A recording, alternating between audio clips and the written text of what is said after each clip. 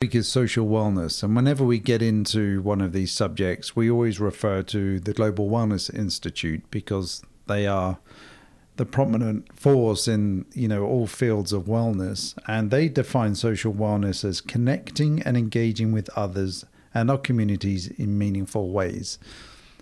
And it's interesting when you start to sort of break that down, because that's not necessarily how I would say it or think about it. I would more of in a layman's term when I'm thinking about social wellness. It's just, what does that mean to me? That's connecting with friends, that's connecting with family, that's connecting with community.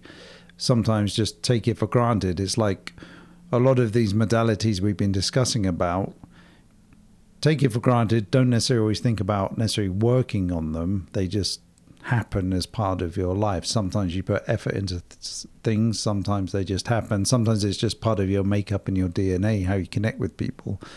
So it's always interesting to read things and then investigate when they're defined like that.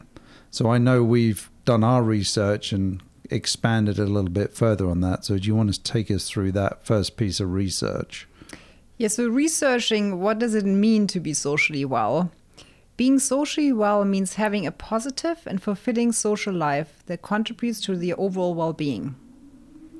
It involves forming and maintaining meaningful relationships, engaging in effective communication, and feeling a sense of belonging within your social circles.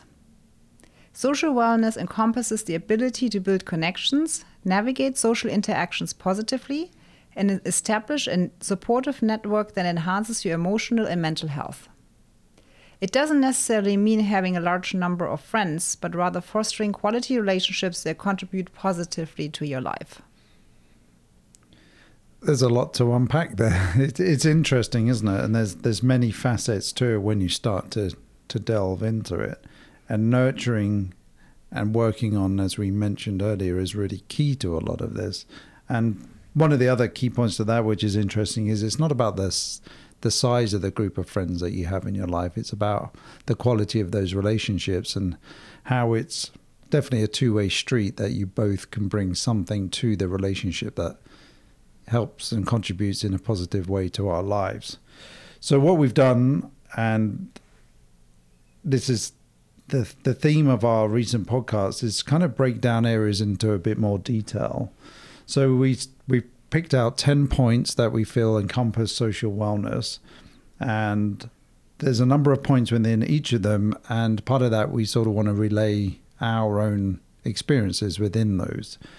So number one is building and maintaining relationships, and there's a couple of bullet points here. Cultivate meaningful connections with friends, family, and colleagues.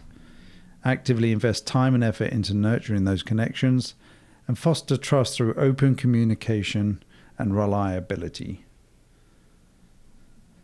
So for us, living now in America, we don't have any family here. Our families come to visit, yours more often than mine, as they live here part-time.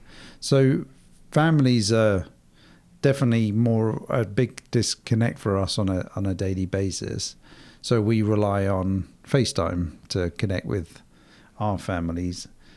And I know during the pandemic, my younger sister had 2 kids, and we got to meet them over FaceTime, which is incredible for technology. Obviously sad that we couldn't see them in person for Leo was 2 and Oscar was almost 1 before we met them, but weirdly they recognized us, and we had an instant connection through the digital media that we were able to foster that relationship. So pretty fascinating now how technology can help us in those ways. Absolutely. The other point I wanted to touch on with that is you mentioned meaningful relationships. And I think it's really the key as well. Like you were saying, it's not really about having a huge group of people. Obviously, having a large network is really helpful. And I think it's helping us with being socially well. But having these key relationships that are meaningful, that are the ones that support us, that you can trust, that nurture us, that help us in good times and bad times. I think that's a real key when I think about social wellness and relationships. The other point was actively investing time. I think that's important too, because when we spend time with people that mean something to us, it's really about making that quality time as well. And then thinking about generally about relationships, any relationship really, if it's between us, like a married couple, between family members, team members, our clients, is really always about trust. I think that's really important.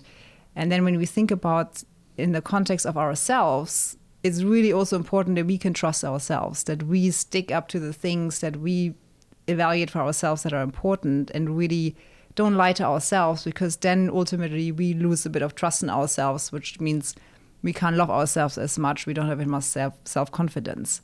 So I think trust in any relationship is a really key part for the relationship to be healthy, to be growing, to be nurtured, and to be really supportive, and then leading to social wellness.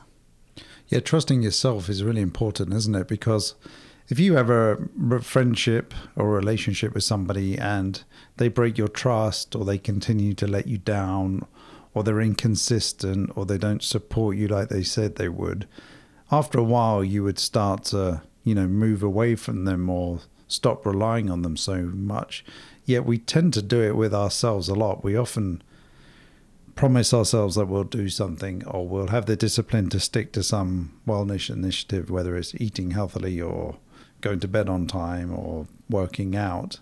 Yet we often break those rules consistently. So we do let ourselves down constantly, yet we can't get away from ourselves. We are who we are. So it's interesting and really important, I think, to build that inner trust, like you said. And I think the more trust we have with ourselves, it's probably better and easier to then build trust with other people. For me, I sort of mentioned family again. We're in the hospitality industry, designers and architects. And what we found is that that industry has become like a big giant family to us. So when we travel to events, whether it's trade shows or specialty conferences, that's like connecting people like one big family for us. And it's been incredible. That definitely feels part of a void that's left behind by not having family here. So that's extremely important to us. The other thing that springs to mind for me is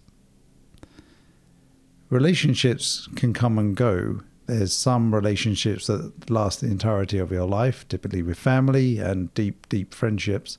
There's often times, though, when relationships are only for a chapter of your life, and they can serve a purpose. Not that it's calculated in that way, but just sometimes relationships naturally come to an end. There's a change in personality. We have different goals. We outgrow each other. We go in different directions. And sometimes that's hard to deal with. But I've definitely, for myself, got better at understanding that that's just part of life sometimes. And it's not about taking it personally. And it's really just to value that time you've had with somebody and shared those experiences. And they're just not aligned anymore. And therefore, you're just not in the same world. That also speaks to often in close relationships, that's the same thing as kind of moving or drifting apart a little bit. It's like what you're mentioning. That happens with any relationship, really. Looking at the second point, we're on effective communication in the context of kind of fostering and nurturing social wellness, which the points are here: develop good communication skills to express yourself clearly and honestly to avoid misunderstandings, and develop active listening skills, showing genuine interest in other people's perspective. What interests me in that is really that sort of active listening, which comes down to being in a conversation, when you're in a conversation with someone, to really actively be there, to have full attention, to have no distractions.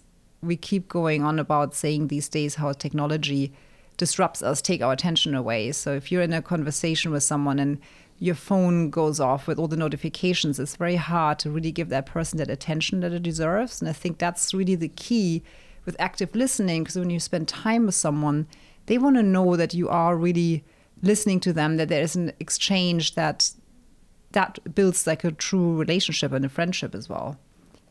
And it's without sort of verbal disruptions. I think sometimes what's really hard in a conversation when you're engaged with someone and you have a thought jumps into your head, to maybe not necessarily jump on reacting to it and having more of a nonverbal reaction of a nodding and giving that person that understanding that you're listening to them, but you don't have to verbally express it.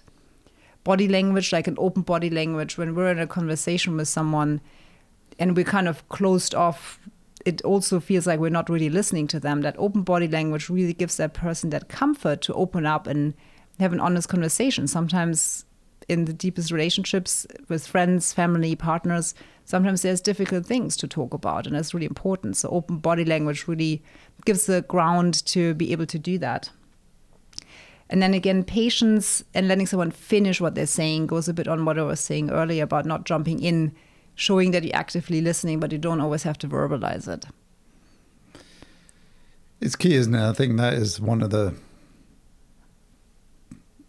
best traits you can have in that effective communication is the ability to listen and genuinely listen.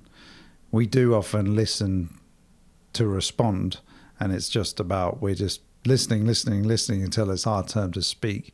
But if you can really take the time, listen to hear, and then take the time to respond in a genuine, meaningful way rather than it being your turn or trying to get your point across or trying to stand out in the group or however it may be. I think that is key. And I think it's hard in this fast-paced world, especially when we're trying to compare ourselves or, stand out, like I said, from the crowd. It's hard, and people, they don't listen, and we're so distracted. There's so many times we sit in meetings. Sometimes we're presenting to clients, and there's just a lot of distraction going on. People are consumed, being bombarded by requests or information or disruption through, phones and technology, that it's hard to, present and garner somebody's attention for a long time. So, yeah, it's hard.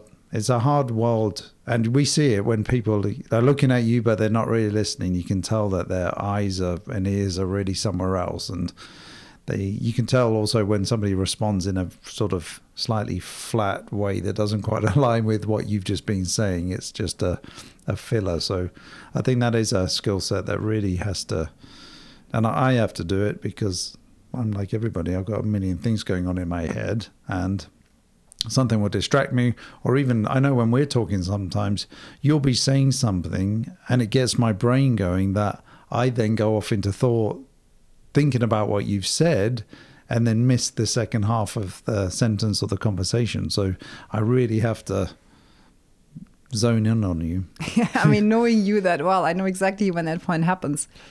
But I feel like your consciousness around that has become a lot better. I think the key thing with that is just knowing that these things is something we need to work on. It's like having that awareness.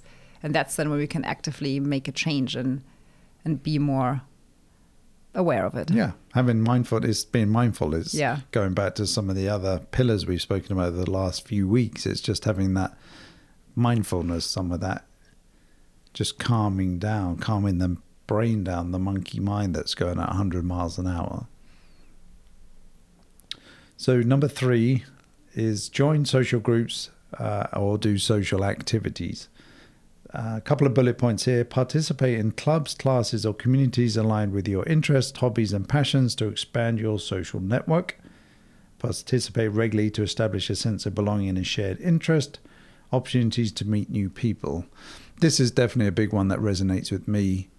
I have always been somebody that has been part of sports clubs. I love playing sport, both for the competition and fitness, but as much of it for me was being part of a community of like-minded people. I played field hockey in the UK for 20 plus years and was part of an amazing establishment and club in my hometown, and built friendships, long-lasting, deep friendships with a whole range of different generations. I mean, obviously I was 14, 15 when I started, so I was one of the younger ones. But at that time, you would have friendships or look up to people in their 20s, 30s, 40s, 50s, 60s, 70s. It really was a broad group of people, and fostered relationships on a social level. It helped me and us with our first business in London. So it really was truly meaningful. And as much as I got out of it, I wanted to give back. It really was about being part of it. What can I do to maintain that? And the biggest element I was able to give back was securing a planning permission to redevelop the whole sports club. Planning permissions like rezoning here in the United States. And it took a lot of people a lot of time to achieve that. And I was so glad that I could be part of that, to now give that club a real defined future, to see it flourish and grow with modern, amazing facilities is so rewarding for me, even though I'm now very distant from it. When we moved to America, didn't really have that same connection. It was like I was looking around. I didn't play hockey anymore. Wasn't au fait with the American sports so much. So I discovered CrossFit, and that was the same introduction to me. I found a local club or gym and joined that initially, yes, to develop fitness and those techniques get stronger. But it really was part of it, a huge part of it, at least 50% of it for me was to find a community of friends, to build our friends, which, we didn't really have in our first few months or year of moving to America. And one thing I did within that, I cemented myself very quickly. I volunteered to be sort of the club photographer as well.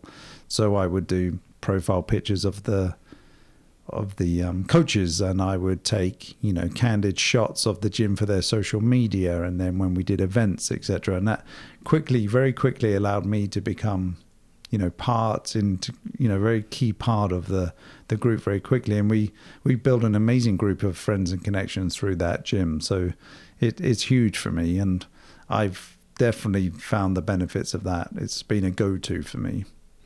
Yeah, having that community was really making us feel home in a new country. That was really that important part of that. What you were mentioning in your kind of participation in social clubs, the two things that stood out to me, the way you were describing it, is it's active participation. You were very active in that. You weren't just a member and then you decided to come or not come. It was literally every week you went and you contributed. Like beyond just participating and attending in that sports, you gave more to that club and built that social network. And I think that's really important. I think often we can become members at clubs or like social circles, but then sometimes we have too many of them, and then we don't really actively participate and contribute. And I think that obviously doesn't lead to fulfillment and feeling that real support from the kind of social circle and the social clubs. So the way you were describing that, and I've really learned that a lot from you. I've never grown up so much with a team sport. I've always been into ballet, like early on I was learning ballet. You are practicing the crew, but ultimately it's still kind of very isolated. It is kind of like really you honing in the skills and becoming better. It's not been a team sport. So the aspect of like social wellness through clubs, and especially in connection with fitness, that's really something that you open my eyes to, which I'm really grateful for. The other part I was thinking of is when we're talking about aligning ourselves with the same interests, what's interesting too is to attend clubs or be part of a social circle that is not in your comfort zone. That is something different. It's a different topic. It's different people you might surround yourself with. Because those things can spark new inspiration and new ideas. It's something that you necessarily wouldn't think about. It gives you a new perspective. So I think especially when we talk about social wellness in business, I think that's a really important point, is to get out of the comfort zone, expose yourself to a topic that you're not really familiar with, and then really get new ideas and interests through that. Yes, very true. And I think that we're at that point now because our CrossFit gym closed down because of the owner moved away to a different state, which is a real shame for us. So now I know I've certainly been searching for like, what can I do next? What is next? I think part of this platform is that part of that for us as we start to build a community, certainly here locally, as we want to look to put on, say, live events within the Scottsdale community and start to build a network that way. And I am interested, and I don't know what it is yet, but pursuing something new. And like you said, out of your comfort zone. Maybe it's, I don't know, dancing or something. Your mum's always told us to take up dancing. So just trying something completely new. How about ecstatic dancing like we discussed last week in spiritual wellness? We can do it, yeah. But you're right. It's finding that time and making sure we're living, building that community, building those connections, and not just being consumed by work at times and just being blinkered to what's going on around us, when there's so much for us to gain by being part of that, and also a lot for us to give. Number four. So number four is setting boundaries. So when we talk about building, maintaining relationships, creating social circles, social groups, within that, naturally, boundaries are really important in any relationship. And the points we got here: establishing healthy boundaries in relationships to maintain balance and well-being. And in both professional and personal life, setting healthy boundaries involves effective communication, mutual respect, a proactive approach to addressing potential issues. Yeah, they're both great points. When I think about social boundaries, I didn't really have any growing up. I was just loved being around friends and people. That was just, it gave me so much energy. It gave me security. It gave me a kind of love and connection. So I didn't really have any boundaries. It was just go, go, go, go, go. And then as you get older and you socialize, and that turns into, more of activities around socializing with alcohol and things like that, that's when I could see it becomes detrimental. And I would never have sort of know where those boundaries were. I would never say no. It's just like, okay, we're going out again. And I loved it. But now, as I think we talked about last week, these kind of, as you mature or start to hit midlife, you start to listen to yourself a little bit more. And I know I'm perfectly happy to say, no, not tonight, and not worry that it's going to affect the relationship or be seen to be a party pooper or whatever it may be. It's like, no, I've got to do what's right for me. Still want to maintain that relationship, but just, like you said, being honest and, trusting that relationship, just to say, not tonight. I'm taking care of myself tonight. I've had a busy week. I've had a stressful week of work. It's not the time to go out and party and compound that stress in a way. What about boundaries in our work relationships with clients, with team members? What have you kind of experienced in that? And what do you define as boundaries in that aspect? Boundaries, we've always, and it's in our handbook that we've, one thing is just communicating out of hours. We've always tried to maintain that. The weekends are generally off limits. We don't send emails at 3 o'clock in the morning or 10 o'clock at night. Even if you're working that late, we send it for 8 o'clock the next morning. It's just setting some of those boundaries. Of course, we want to service our clients and be on hand. And whenever there's an emergency or fire drill, we're always going to be available.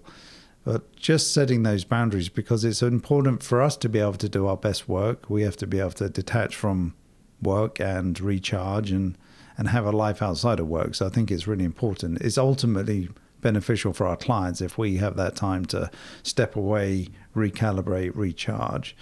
And trust, open communication, all things we've just spoken about, is just saying that honestly. It's not detrimental to the project in the work any way. It doesn't mean that we're not working hard or we're being lazy or we're suddenly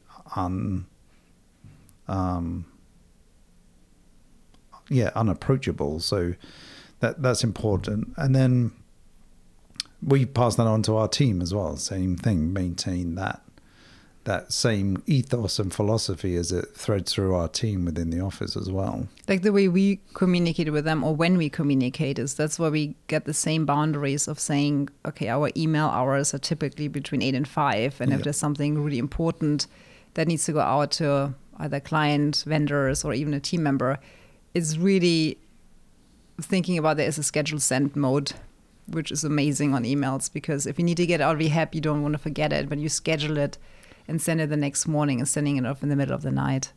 I think that's really important. It's obviously our own responsibility if we have notifications on our phone or not, or if we check our work emails. But I feel like that's another level of boundary to ourselves and to the team too, where that really helps, I feel like, not to get drowned into the flood of information and communication and being available 24/7 through technology.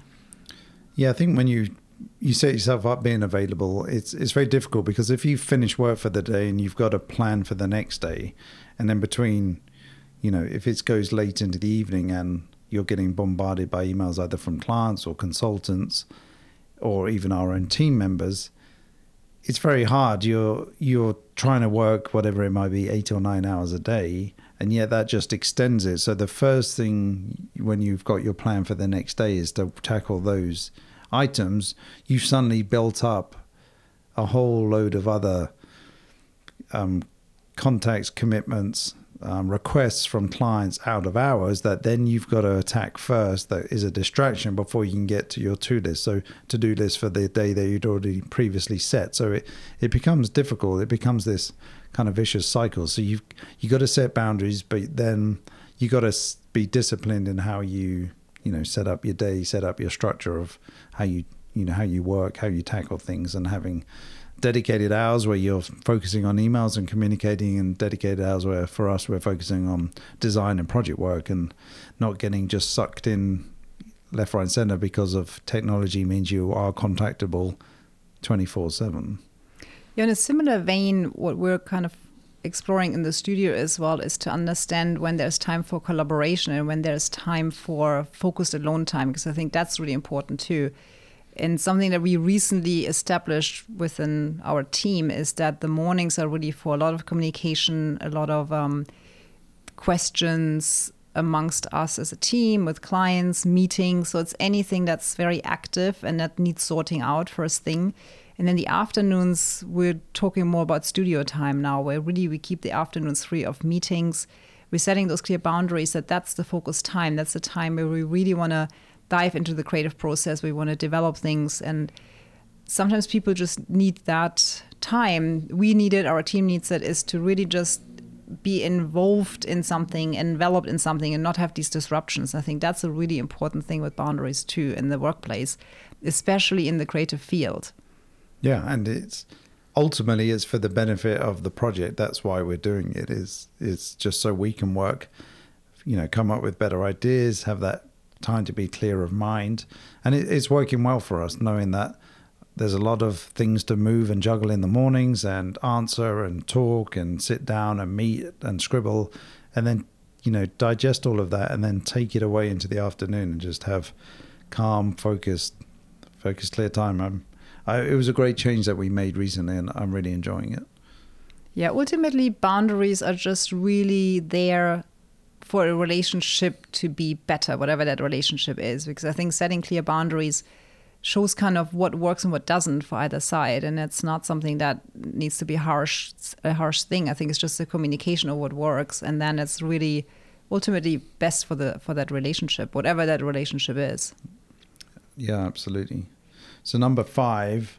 Actually, sorry, I just got one. Sorry to interrupt you. I've just one more thing on a personal note, which was like, we were looking at clearly communicating emotional needs and expectations when we're talking about that within the team, for example. But I think in the partnership as well, what is good to always remember is like, you can't read my mind. So it's really about clearly communicating. Sure? And obviously the male-female brain kind of working differently as well. So just on a personal note, I don't know why that really came up with in context of boundaries, but I think it's more about clearly communicating and expressing emotional needs. Yes. No, it's super important. And there's a theme here. Most of these things, we'll need to work on them. We have to take the time. We have to almost set aside the amount of dedicated time to either give each other space or come together and share anything that we want to share that helps foster a better relationship. So it's super important. I'll let you move on to 5 now. Yeah, number 5, perfect. Empathy and understanding / compassion. This really touches a bit on some of the previous weeks and conversations as well. The bullet points here are: practice empathy, understanding, and support for others in your social circle. Cultivate empathy by putting yourself in others' shoes. Show understanding and support during both joyful and challenging times. It's very broad.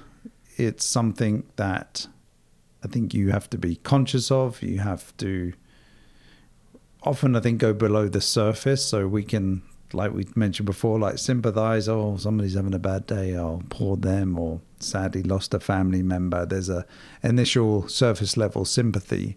But being able to go much deeper, that's where some of that, empathy, compassion, emotional intelligence comes in, where you're really taking a step back. And like you said, I think the main one that jumps out of me there is putting yourself in somebody else's shoes and understanding. Well, we don't always know. So sometimes when somebody is reacting in a negative way or seems to be troubled with something or is taking out their frustration on us or our team or whatever it may be, sometimes it's just to have that moment to step back and sort of think, hold on a minute, not accepting it, but just thinking, what's going on in their world that's making them react like that. And often we don't know, but it helps me take things like that not so personally. It's just like, okay, this person may have just had a bad morning for whatever reason. Yeah, that's really important, because when we think about nurturing and building kind of healthy relationships for our social wellness, it's that understanding, like you're saying, is having that empathy and stepping in someone else's shoes, because we are very easy to judge a situation or a person's behavior. But when you understand the context, it often makes you just realize why the person is doing the things or behaving in a certain way. So that's definitely really valuable. And then whenever you were saying about joyful and challenging times, I'm always thinking like with a marriage, it's in good times and in bad times. With any relationship, it's you celebrate the wins and you're there when something doesn't go really well. So I think just being there for both is really important. It really is. And that's what makes a true rounded, solid relationship, whether it's, husband and wife or family member or deep friendship. Number 6, quality time with others and alone time. So we've got here, spend quality time with loved ones to strengthen your relationships. Prioritize quality over quantity in your interactions. Create meaningful shared experiences to strengthen the bonds with loved ones. Allocate time for self-reflection and personal recharge. Understand the importance of alone time for introspection, relaxation, and maintaining a healthy mental state. So quality time, I think that's really important. And we touched on that a little bit earlier. It's when you're trying to be in too many places at the same time and you're committing to seeing either as a friend, a family member, anyone in your social network, and you are also kind of feel like you need to be somewhere else, you're only half there. And I feel like that doesn't serve any relationship if you can't really commit to it. And when you can't commit to it, sometimes it's actually better to say no, or it doesn't work for me today, instead of trying to be half there, half in, half out. Because ultimately, that's not where we can really connect and where we serve anyone with our not appearance, what I'm trying to, with just our energy, our presence of being there. So that I think is really important, the quality time. Then thinking about meaningful shared experiences, when we talk a lot about what we create with wellness destinations, is really that quality time you can have with your partner or family or friends by creating really meaningful experiences through travel and through the destinations you're going to. We were talking about transformational experiences last week. So these shared experiences together, that's really where relationships come closer together, where you talk for years about that experience, about that shared moment. And it's where the emotions come in, because that experience really evokes an emotion and you connect a lot with that emotion in your memory. And that's something actually last week when we spoke about doing the Temazcal in Mexico. One thing we didn't mention was that we did it with your sister and also your 80-year-old mum, which is phenomenal for her to take part of that. But it's true, we talk about it now, 2 years later. It's something we all reminisce on and discuss, and that was quality time for us, because we don't see each other that much. It was an opportunity for us all to meet in one destination and have a lot of relaxing time, just in a kind of beach resort, but then do some of these different and experiences that help us grow or challenge us. And as we discussed, they were challenging, but we grew from that. So it's super important. Talking of relationships, anything where you can bring generations together and have a real shared memory with any generation together, like you were saying, it was me, my older sister, my mom, and it was just really cool to share that. And that's an interesting one, because we know we were recently at the Global Wellness Summit, and they were talking about generational wellness destinations. So it's catering to families now taking part in wellness experiences, rather than husbands or wives and groups of, girlfriends typically going to, say spa destinations. And how can you design those and cater to, a whole family from, grandchildren, parents and grandparents. It's fascinating. I know there's a big resurgence now of, the old kind of style of public bathhouses. And that's one of those environments where it can cater to the whole generation that you can experience together. So there's definitely this shift to meaningful connection, and it's multi-generational. Yeah, the importance with that is that wellness, the younger you are, you can start, the better, really, because it's especially when we think about younger generations, teenagers. There's just so much going on in our world, and fostering that mindfulness, that connection, being aware of all those pillars and dimensions that we're talking about really early on, really sets you up to a much more successful and fulfilling life, I believe. Yeah, it really does. And then the other thing that you mentioned then was alone time. And alone time, I think, is really important. I think for me personally, alone time, I then fill it with other distractions, whether that's, learning something, reading a book, watching a YouTube video, listening to a podcast. And I think I need to work better on finding true alone time, or time away from all of that stimulation. Even though it's beneficial, there is a need within oneself just to be completely free of anything that's stimulating to a degree, unless it's more being stimulated by, a meditation or mindfulness or something out in nature.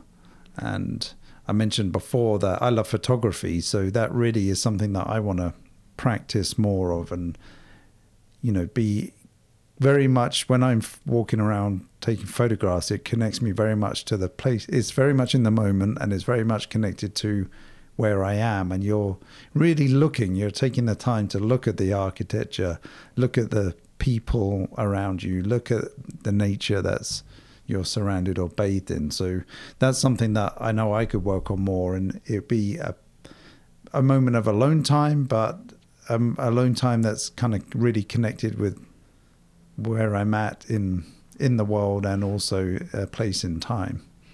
When it comes to alone time, I feel I really know myself very well on that, because I love to socialize, I love people, but I know that I need the time alone to recharge, to not be amongst other people's energies and thoughts. And like you say, either it's reflecting, or it's just really chilling out and just stepping away, just being with yourself and being content being by yourself. I've always been someone that needed that alone time. I know some people have a hard time being alone, and sometimes there's more of a compromise of being with someone where the relationship might not necessarily be really nurturing or giving, but it's the fear of being alone that you rather than compromise and are with someone that is not necessarily really you're helping each other. For me, alone time is really important. And you know that sometimes I really tap out when it's just too much social interaction. I literally tap out of something where normally it's something really exciting. But if I know my glass is too full, I just have to relax and calm down, then I just completely take that time out for myself. Yeah, you've definitely got a good understanding of yourself, and know where your thermometer is on that. I typically haven't, and I've always been somebody, like I mentioned, just really enjoyed being around other people. That's where I got my energy from, and wasn't as comfortable just being alone with my own thoughts, or kind of entertaining myself to a degree. So it's definitely, we're very different from that point of view, but I keep saying it's coming with age, of understanding that alone time is really, really important. Okay, number 7, we're jumping into conflict resolution. So we're saying learn constructive conflict resolution techniques, focus on finding solutions rather than dwelling on the problem, and approach conflicts with a willingness to understand different perspectives. The big thing I that jumps out to me when we were researching this and putting this together was around forgiveness. And I know I've had times where I've held on to a grudge or not wanting to forgive somebody as if in somehow it was punishing them. But what I've learned to understand is through coaching and just sort of going through the process is that when you don't forgive somebody, it's really ultimately damaging yourself, because they may be completely oblivious to it. It may be somebody that you're not that close to and they've hurt you in some way in the past and they're just carrying on with their life. If you're holding on to that and not forgiving them, you are constantly damaging yourself. It's you who's getting angry. It's you who's internalizing it. It's you getting frustrated with them and the world or whatever it may be. So it's really important to forgive, but to forgive in order for yourself to move on and not carry that burden. It doesn't necessarily mean that you condoning what happened to you or what they did to you, but it's important for yourself to in order to be able to move on and not carry that baggage and cause yourself that damage, is what I understand for myself. And I think it's fairly universal. Obviously there's varying degrees of what somebody could have had done to them, and so I can't speak to that, but it's really important, forgiveness. On that note, one thing I want to share that we both experienced and got exposed to, I think, over the last year is a Hawaiian practice for forgiveness and healing. And that's really something that you can do when words are too much in a situation, or when everything's been said and words just keep digging deeper and deeper, or there is just no possibility to be face to face with that person and have that real conflict resolution face to face. It's kind of an energetic practice that's called Ho'oponopono. And it's a Hawaiian practice, like I mentioned, and it's really, first of all, recognizing your part in a situation as well. Because when we're talking about conflicts, there's always two sides to the story. No matter how thin you slice it, there's always two sides. There's always something, even when we feel there's a lot of injustice that's been done to us, there's always a part of us that has been part of that situation. So the idea of that practice is to, first of all, acknowledge that. And then it's like 4 sentences. It's like a little mantra that you repeat over and over. And it's, I'm sorry, please forgive me, I love you, thank you. And you repeat these sentences. And even when you have a hard time maybe connecting with the I love you, what helped me is that if you connect, when you're really kind of upset with a person, if you connect with more their being than their behavior, when we connect with the being, that's ultimately going into what we discussed before, the heart space, and connecting on a different level where forgiveness really is possible. And I've tried it before. I had a situation where I reused it, and it's been really something where I couldn't really talk to the person, where words didn't make any sense. And I've been practicing over and over, I'm sorry, please forgive me, I love you, thank you. And you go into this kind of, sing mantra energy. And then that person reached out to me out of nowhere. So it's really, it's really powerful. Yeah. It's something that I've really used, and I feel like I was really wanting to share because it's such a powerful tool. No, it really was. And I can absolutely testament to that you were really struggling with that situation, and you did embark on that, that practice. And it really literally was the same day or the next day that person reached out to you, and it was all resolved and the relationship is mended and it's all back together. So it's incredible. It truly is powerful. Yeah. I mean, communication is always key, but sometimes words just don't work at the time, and then it's just from your heart space. You can do it with your mind and like energetically connect. And that goes back to what we were saying last week about wellness travel and going to destinations where this ancient and indigenous techniques and practices are still prevalent, and learning from those people that are still culturally rich using those modalities, and really learning them. There's so much out there, and it's fascinating when you tap into that and really understand it. And actually that ties into cultural awareness, which was serendipitous. Actually, I think we skipped one. We skipped the digital balance, unless you want to move to the cultural awareness first. No, because it is a little bit more that connection. Yeah, you lead whichever way you want to go. Sticking to the numbers. Stick to the list. So the next one we got is digital balance. Manage your online interactions and ensure a healthy balance between virtual and in-person connections. Prioritize face-to-face connections. Set boundaries for screen time to avoid potential negative impacts on your well-being. So when I hear that or listen to that, when I think about managing online interactions, that was very much going almost back to what I started with, of having that connection with our families and my family and our nephews, who we can only really speak to the majority of the time through FaceTime, which has been incredible. And that, like I said, really it's cemented a bond and a relationship that I didn't think was possible, that we now have. And when we met them in person, it wasn't the first time of meeting each other. It really was a deep connection. So found that fascinating.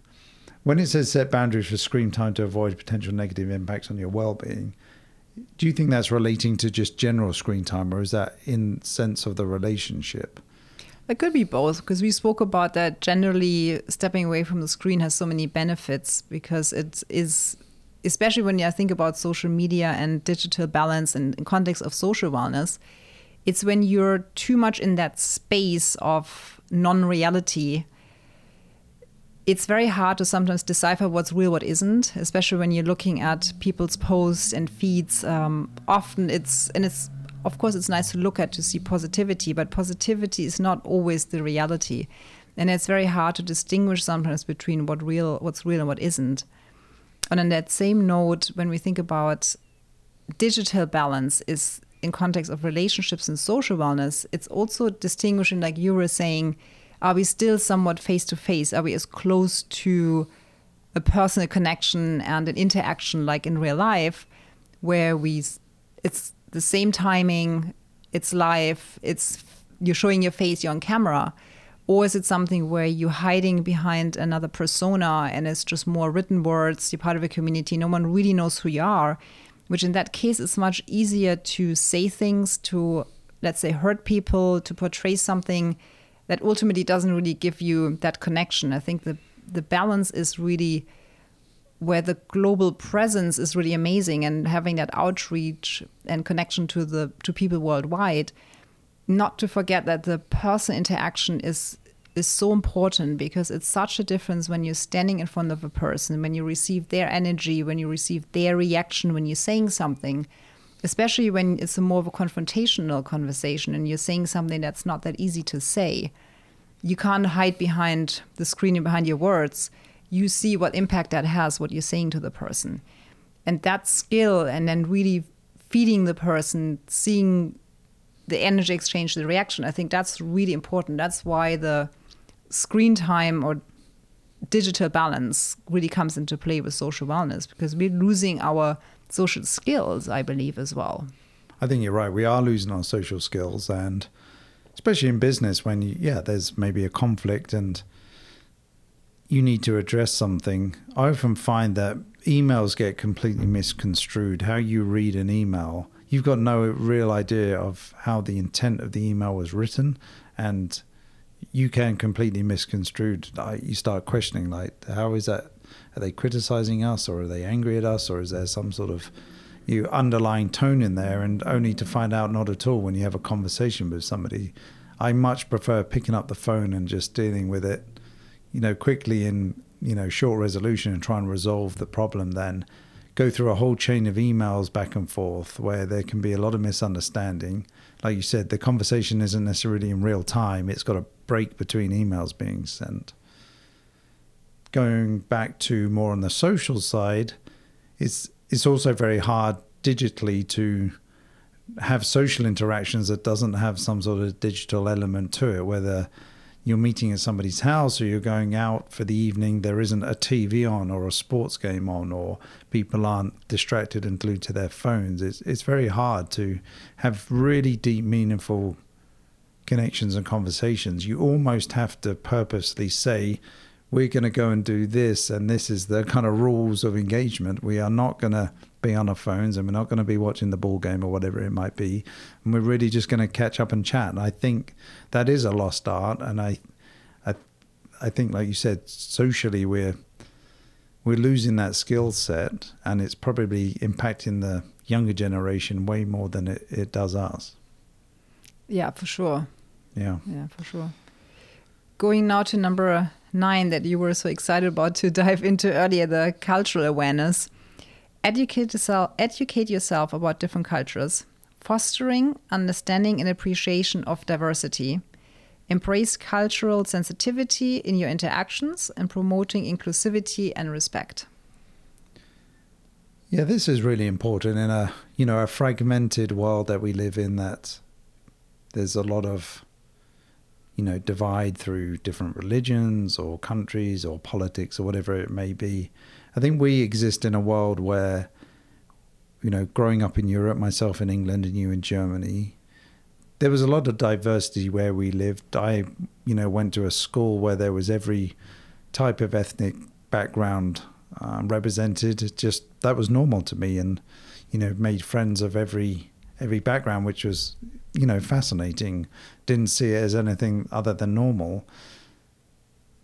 When we had our first office in London on Old Street, we used to go for lunch every day to Whitecross Street, and I remember it was like a candy shop for food, because the whole street was lined with artisan vendors that sold every kind of food from around the world, whether it was Indian curries or Vietnamese food or Italian or Spanish or English or whatever it may be. We had this amazing array of smells and choices every day for lunch, which wasn't great on the waistline, but it was it was amazing. And it was just that melting pot of different cultures coming together, people sharing through food, feeding people, which so important in so many cultures. So that was fascinating. And then when I think for us in the hospitality industry, hotels really, you're accepting guests from all over the world. So hosting people from different cultures is, super important to be able to understand those, how you deal with different people's needs, different people's backgrounds, having an understanding, or even when you don't have an understanding, going back to some of those things we said earlier, putting yourself in their shoes or just trying to understand where they may be coming from. And I think that's what we find fascinating about designing hospitality projects, whether it's hotels or restaurants or wellness destinations, is catering for all kinds of different variety of guests, whether we just mentioned earlier it's multi-generation or it's multicultural. And that's really exciting for us, exposing some people to a completely new experience that they may not experience in their own country is amazing. I like the way you're describing your love for being exposed to different cultures.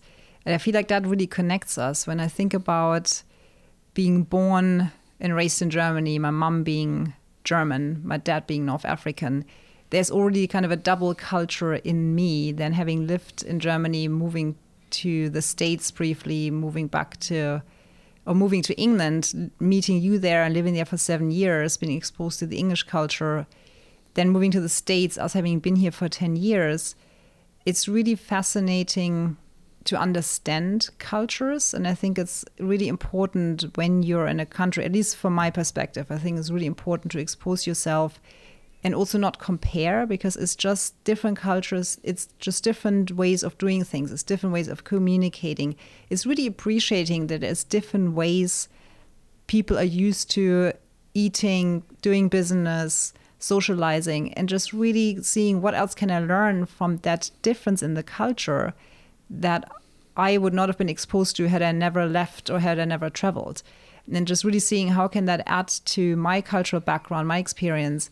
I personally love, and I feel in me, I have so much fusion of culture through my heritage background, through living in different places, being married to an Englishman. I love it. So I feel like I'm really culturally aware and very open about that. And it just gives me a lot of insight and a lot of being connected and feeling connected to a lot of people around the world, and generally to a lot of people that we come across. So for me, I think that's really important. And when we think about concept of social wellness, that cultural awareness just really fosters relationships with anyone. You can build a relationship with anyone. You can build a relationship when you don't speak the same language. It's just then it's a different energetic exchange. But that gets me really excited. Yeah, it's fascinating when you mention the world there. The world has got so small over the last, couple of decades with the ability to travel so easily, and now with the connection through the internet and social media, that everything's laid out for you. There's no excuse in a way to not be able to, understand, even if at surface level, different cultures. So yeah, it's a small world, but sadly in many ways is very divided. So it's it's just taking a step back at times and just trying to understand, or just taking the time to think. Well, on that note, I think we can dive into our last point, which is really important. It's self-reflection. So reflect on your social interactions and continuously work on personal growth with relationships. Embrace feedback and be open to adapting your social behaviors as needed. When I think about self-reflection, like you were saying, even reflecting on the topics, the kind of 9 topics in context of social wellness we just spoke about, often we're just so busy with growing, learning, moving forward that we don't take enough of the time to just stop and reflect of what we've just done, what we've achieved, what things mean to us. But reflecting is so important because it really shows us what works and what doesn't in any part of life, not just with the social wellness and relationships. It's just really understanding what makes us happy, what doesn't, what fulfills us, what doesn't, and knowing what are the other steps I can take then? How can I pivot and maybe change a little bit my behavior and my understanding of things? So self-reflection in any aspect is really key. And it's interesting in context of social wellness, just being aware of your social abilities and how you interact with people, and just maybe sometimes reflecting on if there might be times where you don't have as many people in your life, and you just reflecting on if there's something else that you're putting out there or you're doing that doesn't necessarily attract that many people to you. So that self-reflection is really, really powerful. Yeah, and like it, we mentioned here, it's working on things. It's a constant journey of getting better. It's growing, it's evolving, it's learning. It says here about, getting feedback, different interactions. Like we mentioned, we've grown up and lived in different parts of the world. We now live in the United States. That takes a different understanding of cultures, how to communicate with people. So there's skill sets that developed, having that empathy, compassion, all of those contribute to a well-rounded approach to dealing with different people, different social interactions. I've always been somebody through my life that is, because friendships and community meant so much to me, I've always been able to fit in really well to many different situations, and had a skill set where I've always been able to communicate with people, like I said, of all age groups, whether I was talking to a 12-year-old or a 70-year-old at the sports club, or times in a different phase of my life where I was at times rubbing shoulders with the social elite in London, to my friendships of people from ethnic backgrounds in London. It's just a whole mix and melting pot, and didn't see anything else than these were just phases and times of my life where I adapted and could communicate in those circles. And it was quite diverse at times, but just found ways. We always talk about being a bit like water, don't you? We're able to flow and navigate like water does in a stream, and have those interactions. It's super important. Adapting and embracing, like we were saying, embracing what we might call as, or negatively call as differences. It's not really about differences. It's just more about embracing to be exposed to something else than what you're known. I think that's really important. It really is important. And it's just never ending. All of these things is just a never ending journey. And I know we're fascinated by constantly trying to improve or get better or get a richer, deeper understanding of a lot of these modalities, or gaining additional knowledge. And we mentioned last week about gaining knowledge and then sharing it. There's no point holding on to it. that doesn't make you smart. Holding on to knowledge isn't what makes you smart or intelligent. It's your ability to be able to share it and give it back out to the world. So this is so much what this platform is about for us. It's about gaining and sharing. And I know we're super excited as we start to bring guests on in the new year to really, for us selfishly, we're going to be gaining knowledge from what they communicate with us, but looking forward to hearing what they've got to share with the broader community. It's very exciting. Yeah, I like to explore that social wellness today, because when we think about the word social, there's always things that jump into our head about being social, socializing, people, relationships, and everything we kind of spoke about is sort of, I think, in everyone's understanding in head, but to verbalize it, to really talk about the building and maintaining relationships, effective communication, joining social clubs and activities, setting boundaries within that, empathy and understanding for others, quality time versus alone time and the importance of both, conflict resolution before things get too strong, before things are too late, digital balance, really important in our times now, cultural awareness, and then the self-reflection, all of those. I don't think before I've ever really consciously thought about those aspects to the point of that. So for me, I feel this is a real awakening in a sense. It really is. And some of it's instinct, I think, isn't it? A lot of it's in our DNA, just naturally do some of these things. But as you research and start to dive into them, it really light bulb moment goes off at times. You're like, okay, actually, I really need to work on this a little bit better, or I could get better at this, and that would make my life richer and more fulfilled. We know that through a lot of the other talks we listen to and networks that we're part of, that there's a real loneliness epidemic out there in the world, and building community is so important. We've never been so connected through social media and technology, yet everybody is alone, connected yet alone, which is a oxymoron. It doesn't make any sense, but it's really happening out there. And helping build communities with shared visions and shared goals and shared purpose is fascinating to us. And probably the 3 or 4 things that have jumped out of me from doing this exercise was needing to find really a new connection through a new club or social engagement that's kind of broad and maybe, like you said, something that pushes outside our comfort zone.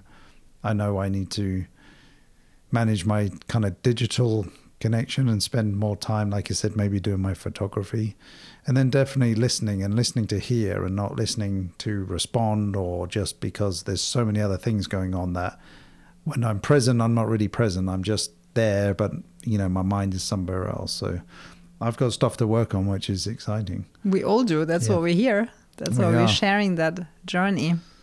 Perfect. Well, great discussion. And I guess, as always, I'll see you next week. I'll see you next week.